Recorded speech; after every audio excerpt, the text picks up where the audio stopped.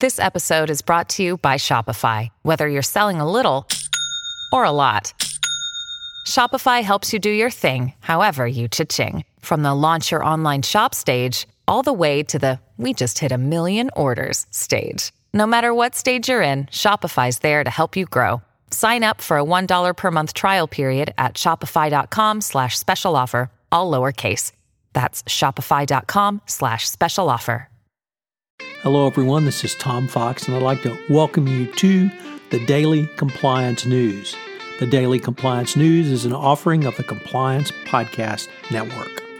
November 4, 2019, the Secret Vatican Accounts Scandal Edition.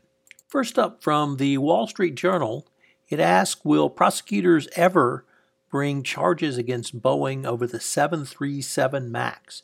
To successfully bring a criminal case, investigators must prove Boeing repeatedly concealed or ignored engineering problems. Federal prosecutors would face a daunting challenge in mounting such a criminal case, even with evidence showing workers sounded alarms. The Justice Department launched a criminal probe after the Lion Air 610 crash in Indonesia, and of course, continuing after the Ethiopian Airlines went down. It focused on whether Boeing cut corners at the expense of safety and whether the plane maker provided misleading or incomplete information to regulators. To successfully bring a criminal charge against Boeing itself, however, prosecutors would have to show the executives repeatedly concealed or ignored the 737 MAX's engineering problems, and there is a larger economic and political component. A corporate indictment and potentially huge sanctions must be balanced against the economic and national security risks of incapacitating the country's second biggest defense contractor behind Lockheed Martin. Next up, also from the Wall Street Journal, turns out when things get tough, companies tend to split the chairman and CEO roles. We've seen two recent examples, the aforementioned Boeing, which recently split the role of its CEO and chairman, and we also saw recently WeWork.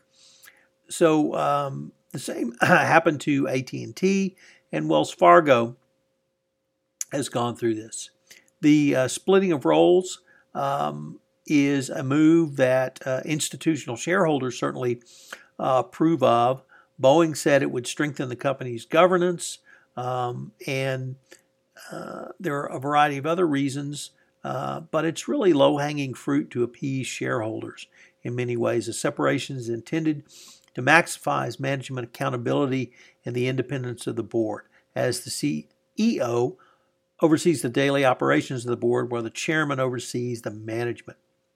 So interesting move for corporate governance. Next up, from the Washington Post, UAW President Gary Jones steps down amid federal corruption probe a week after the GM strikes ended.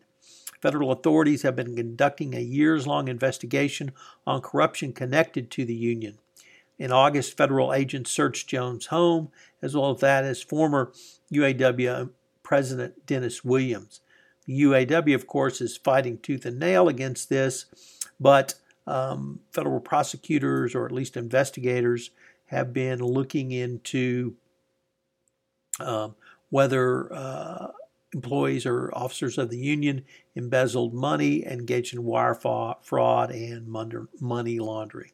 So interesting times in the labor union movement, particularly considering they just settled a big strike.